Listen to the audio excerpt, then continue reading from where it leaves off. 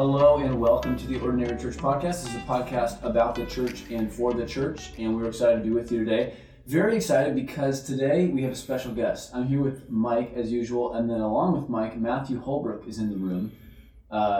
He's kind of an interesting character, but we figured we'd have him on anyway. So Matthew, hello. Hello, glad to be here. Yeah, we're glad to have you too. So guys, I'm going to throw us right into our topic for today. We want to talk about what is the greatest challenge in the church right now, what's the greatest blessing in the church right now, and then how does spiritual warfare factor into those challenges and blessings. So a little bit open-ended, but we're going to kind of kick this one around, and I'm going to throw it to you guys, Matthew or Mike, either one of you can jump in. We'll start with a challenge. So what is it that stands out in your mind right now as maybe the greatest or one of the greatest challenges in the church right now? Yeah, that's just like a small, narrow question. We can just It is.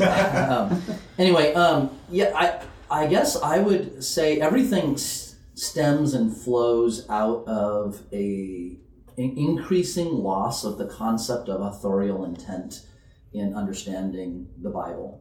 And then that leads into lots and lots of things. But to take a quick step back, if you were to think about the history of our country, and we think about this specifically in the context of the American church, I do reject the idea that we were ever a Christian nation, but America was founded largely on many biblical principles, and the water that Americans swam in was filled with a lot of Christian and biblical ideas. And so when the Bible was presented and talked about, I think it was, while never perfect and still all kinds of problems in the past, not dismissing that at all, but a lot of biblical principles rang more true to people's ears. In today's world, things have shifted so much that the water that we swim in is largely antagonistic to the Bible. And so it almost, when we say biblical truth, it sounds off, even for believers in the church, because we're so affected by culture that when we say certain things, we cringe and we're just like, oh, can we really say that? Because it feels like in the world we can't say that. And so those types of shifts have now bled into how Christians and how churches read the Bible more than ever before, I think, at least in our country. And so there are tendencies to allow culture and our own personal thinking to affect how the Bible is interpreted. And if I can just throw out one quick example, and I don't know if we're allowed to name names or how this works here, but we name names on the OCP. All right. Well, somebody in the past I've liked a lot, and that has gone sideways. Is Francis Chan, and recently saw an interview with him where he was talking about some things, and he's looking at some passages in the Bible that are pretty clear what the author intended for his audience to understand in the Bible, and Francis is looking at that saying, I just don't know what this means. It's just the God as I understand him couldn't mean this, and this. Therefore, it has to mean this or this, and he made it something that was very clear in Scripture to be very squishy and open-ended, and it's because his understanding of who God must be, based on how he's been affected by lots of other things, was shaping his understanding rather than just saying, this is who God says that he is, and this is what God means when he says that. Yeah, that loss of authorial intent is huge, and that antagonism toward biblical truth. And it's interesting. We see it from unbelievers, and we don't expect it from believers, but we've come to expect it from believers because we see it so often. I'm going to loosely paraphrase, C.S. Lewis. I quoted him on Sunday verbatim, but we can handle sin in the camp in the church, but we get our hackles up when we start talking about being wholly devoted to Christ or holiness and sanctification at times. And I think, to piggyback on what you just said, Matthew, I would say one of the greatest challenges right now is, I'm going to call it lovelessness, a lack of love for Jesus, and then subsequently others. And there's a prayer in the end of 1 Thessalonians chapter 3 that's really captured my heart over the last year or so, and it says this. It says, "Now may our God and Father himself and our Lord Jesus direct our way to you, and may the Lord make you increase and abound in love for one another and for all, as we do for you, so that he may establish your hearts blameless in holiness before our God and Father at the coming of our Lord Jesus with all his saints." And this overflowing the banks for love for, obviously we love him because he first loved us, but also for each other in the church and then for all people.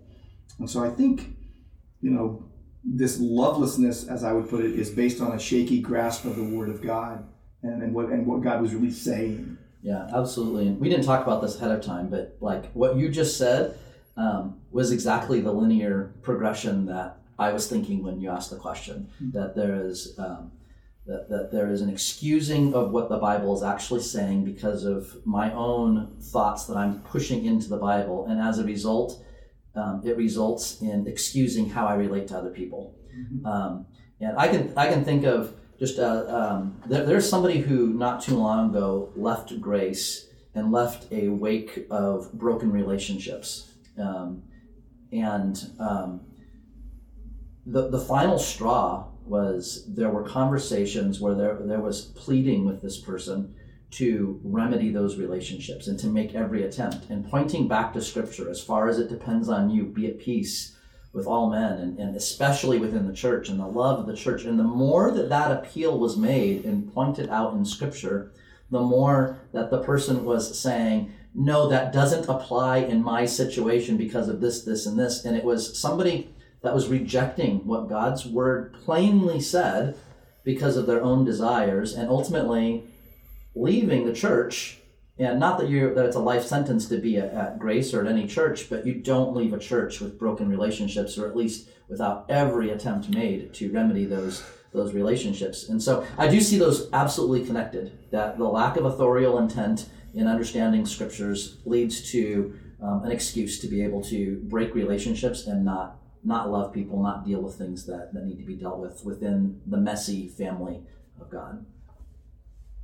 Yeah, absolutely. I want to get to the second question. Just to quickly wade in and maybe try to marry these things a little bit too. So, Mike, you said, lack of love for God leads to lack of love for God's people and the rest of the world, which I'm totally with. The first thing that came into my mind was at different points in history, you have basically, to your point, Matthew, you have like a fabric of society that's essentially kind of rooted in Scripture, and everybody's basically like their worldview and reality is orbiting around the triune God, and everything is impacted by that. Well, that's totally not the case now, and so you have people whose, the world that they're in, reality is orbiting around anything except the triune God of the Bible, and I think that's just a challenge in the church to try to bring people into the sway of how do you actually think of all of your life as it pertains to this God who made you. And anyway, I think there's maybe some spiritual warfare connections that we could even draw when we get to that question too. But second question now, I want to kick it to you guys, and Matthew, you can start again. If the greatest challenge in the church is related to kind of maybe losing our grip on authorial intent and the authority of Scripture, and that leads to lovelessness, on the other side, what's the greatest blessing that you're seeing right now in the church? I think it would be the other side of the same coin. Jesus said, "My sheep hear my voice." I think that the clearest examples of that, we want to, as believers, hear the voice of God, and we hear that when He speaks clearly in His Word. And the more that we are moving as a culture to where that is so unusual, the more that stands out who the true believers are. And that we are shaped by that and submit to that and long for that and want that. I can tell you just a very quick personal anecdote. I was at a conference a few years ago. A lot of speakers, a Christian conference, good speakers, phenomenal, world-class speakers. Everybody was talking, and it was teaching biblical truth over and over and over again. But it was teaching and explaining, and it was almost academic in the discussions, and I was learning and gaining a lot from it. But there was something in me that just wanted to hear God's word proclaimed, wanted to hear God's word preached. And about like the eighth speaker gets up and he just says, "You know what we're going to do now? I'm just going to preach from this passage. And he preached, and it was like, water for a thirsty soul. Like, I wanted to hear the proclamation of God's word. And I reflected on that, and I thought, there's evidence of sanctification in that in my own heart, because I so wanted to hear God's voice. I wanted to hear the word of God, not just explained, but proclaimed. And I think that there's the darker the world is around us, the more that we're drawn to the light. And so the blessing in the church in all that's going on around us is that the true Christians are just longing for the light. They long for what God says. And so I think there's an even greater commitment amongst those who are truly regenerated. Let me go ahead and jump in. I'm saying amen. If we had the video on, you would see me giving fist bumps in the air and cheering on what Matthew just said. It's interesting what you just said about just longing to hear the word of God preached. And I'll usually give a preacher 1 minute or less to get me into the text. And what I mean by that is let me know that you're going to the text, even if you're going to give an opening illustration. And one of the reasons why I have the Grace to You app on my phone and the SLJ Institute, S. Lewis Johnson, and also MLJ Institute, Martin Lloyd Jones, is because I can dial up all three of those at any hour of the day and night and hear the Word of God preached. And I can't always do that by turning on my radio or listening to another preacher's podcast, or even other churches, that I know of, that I will go see what they're preaching and what have you. And I don't want to hear all those stories about your dog. I don't want to hear about, your sometimes this is no biblical truth coming out of a sermon at times. So yeah, but my answer to that question, I think, is lockstep with yours. But to me, the greatest blessing going on right now is that the Word of God still does the work. There's Sunday mornings sometimes where I'll have this battle, and I think it is a spiritual battle, where I'll wake up, I'll be so excited to preach the word, but then I'll have this thought, like, is it going to make any difference? I'll think about some people I know that are struggling with certain things, or maybe people that are pushing away biblical truth, and I just think, is it going to make any difference? And it always comes back to, God's going to use His word. He said it in Isaiah 55, it's not going to return void without accomplishing the purpose for which He sent it. 1 Thessalonians 2:13, which you all have heard me quote so many times, but we thank God. Paul said this. Paul, Silvanus, and Timothy said this to the Thessalonians. We thank God concerning you constantly, that you received the word of God, which you heard from us, and you accepted it not as the word of men, but as what it really is, the word of God, which is at work in you believers. Yeah, absolutely. Let me just, if I could underline that, just to get us maybe a little bit further from Grace Church for a minute. I think people maybe don't know this. MacArthur has said we're living in the middle of one of the greatest revivals in the history of the church. And in the global south and all around the world, the Word of God is doing exactly what you've been preaching, Mike, in 2 Thessalonians, moving forward, speeding ahead. Even when I was at Masters, I have friends from every continent except Antarctica, I guess, not so much there. And from tons of countries who came to study there, just one seminary, and go back with the Word of God to the people there. I just got an email from the Masters Academy International saying men from 50 nations are asking them, come and help us train men to be able to preach the Word and go into different cities and villages. So I think maybe sometimes we forget about that, but even while we lament the secularism of the West and these kinds of things, the Lord is building His church all around the world, and there is really a revival of love for Scripture. So, awesome stuff. Matthew, do you want to jump in on that really fast? Yeah, just to underline that a little bit further, I was just having a conversation last night with my niece and her fiance, so calling her out if she is listening to this. But we were lamenting several different aspects, relationship stuff, problems in the world, and challenges with, I'm trying to bring the gospel to these friends who are rejecting. What do I say when they say this? And we just had a little earthquake here in the office, but we're all okay. It has never happened before in here. Anyway, the ultimate conclusion out of all that was that we have to always remember in every situation we are as Christians, we are living primarily in a supernatural realm, and we are so often tempted to bring natural resources to supernatural problems. But virtually everything that we deal with is in a supernatural realm. Hearts that are wrong, rejection of God's word, rejection of God's truth, and the only real solutions to that is the unleashing of the supernatural power of the Word of God and prayer, and it just it seems so simple, but we still stray from that. And so whether it be preaching the gospel, we can use evidence, we can use classical arguments, we can use philosophical arguments, whatever it is, but it all comes back to we have to get to the supernatural. And so that's happening all over the world, and we see God's word does not return void. Mm-hmm. And we see it right here at Grace Church of Orange. There were so many times last fall where I saw and heard from people, and they would tell me, they say, this is why I'm doing this. I reconciled with my son because the Bible tells me I should do that.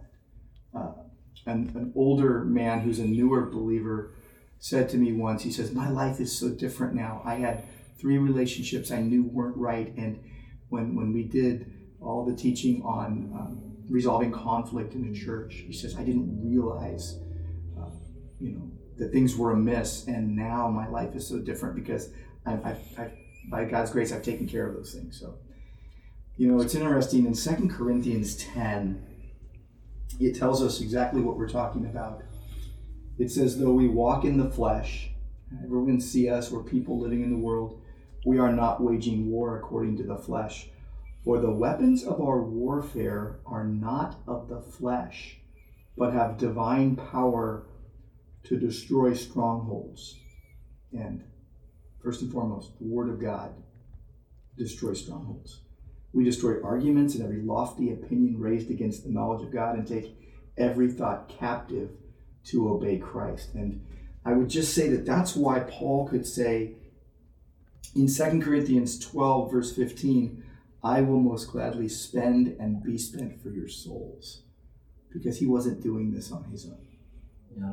And I know we're getting close to wrapping this up, but to tie it all the way back to the beginning, because of what you just said and what you read there in 2 Corinthians 10, all the more reason why we want to hear God's voice and hear it accurately. And we have to be on the offense to go to God's word and to want to hear what he's saying accurately, aware on defense of the waters that we swim in and how it's affecting us, even in ways that we never realize. So bringing this all the way back to the beginning of this discussion, we look at American history, and I made the claim here earlier that in the past we were more based on biblical principles, and I commented that doesn't mean that we're without problems in the past, like maybe slavery, and the Bible being used to justify slavery. There being even people that we might consider icons of the Christian faith in America who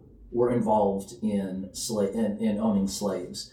And so how do we put that together? I think it's a warning sign to us that when the culture is going so hard in one direction, it can blind us to understanding the clarity of biblical truth, to understanding the authorial intent.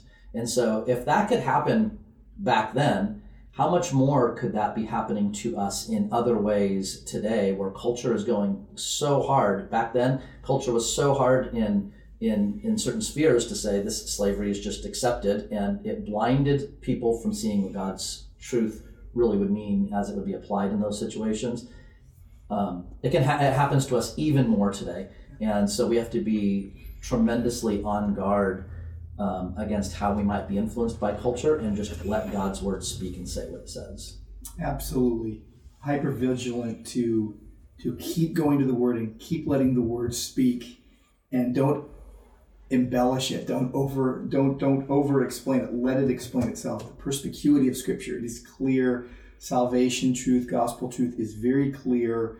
As it was said way back in the day, the word of God is like a lion. Let it loose; it can defend itself. Yeah, absolutely. I think we actually kind of incidentally stumbled our way into talking about spiritual warfare. And Mike, you did actually lead us right there in 2 Corinthians 10. But just to reiterate the point that we talked about last week regarding spiritual warfare, and this is what you guys are basically saying, it's all about truth and lies. And the devil is the father of lies. He's been playing. It's a very well said point, but it's true that he's been playing the same game from the beginning, trying to get people to doubt what God has said, and it's the same now. And so really, the game hasn't changed, even while society seems so different, or so distracted, or so wrapped up in their phones, or whatever it is. It's all just deception and, the devil trying to distract people from what's true. So we're going to bring this in for a landing, guys. Do either of you have any final thoughts that you want to offer? I have one. Last night, when you just said that, the last thing I read before I went to bed was Genesis 3, and the serpent, the devil saying, did God really say, right? The lie. And he twisted, and he's the liar and the father of lies. And so to go to the truth and keep going to the truth and go to the well of truth. And listener, if you are struggling with the truth, and you can call it the truth war. John MacArthur had a book called The Truth War. And there's a war for truth. There's a battle for truth. And if you're struggling, and if you feel like you have no grip on it, I would encourage you to let the truth grip you. Like, put yourself in the way of it. Go hear biblical preaching at a solid Bible church. Open up your phone and get download any Bible app and listen to the Word of God and read it. And just let it wash over your soul, because the Word cleanses, the Word renews. It renews our minds. Yeah, absolutely. I think that is bringing us to the end. Thank you guys so much. Final parting shot from me. I'm teaching a passage in Joshua tonight with the high school kids. Joshua 23. It's actually, the parallels are pretty strong. He's basically sending them to live in a hostile world with people who don't know God's word. And his demand to the people is just guard God's word and its work in your life, and do it, and constantly cling to the Lord. And I think that's a good thing for us to maybe close with. And we want to keep and cultivate God's word in our life and do it, and then always be clinging to the Lord dependently and praying for his help. Matthew, thank you so much for joining us. It was great to have you. Yeah, it was fun to be with you guys. Yeah, really appreciate it. Mike, thank you as always. Listeners, we love you and we're thankful for you. And we'll talk to you next week on the podcast. Have a great day, and God bless you.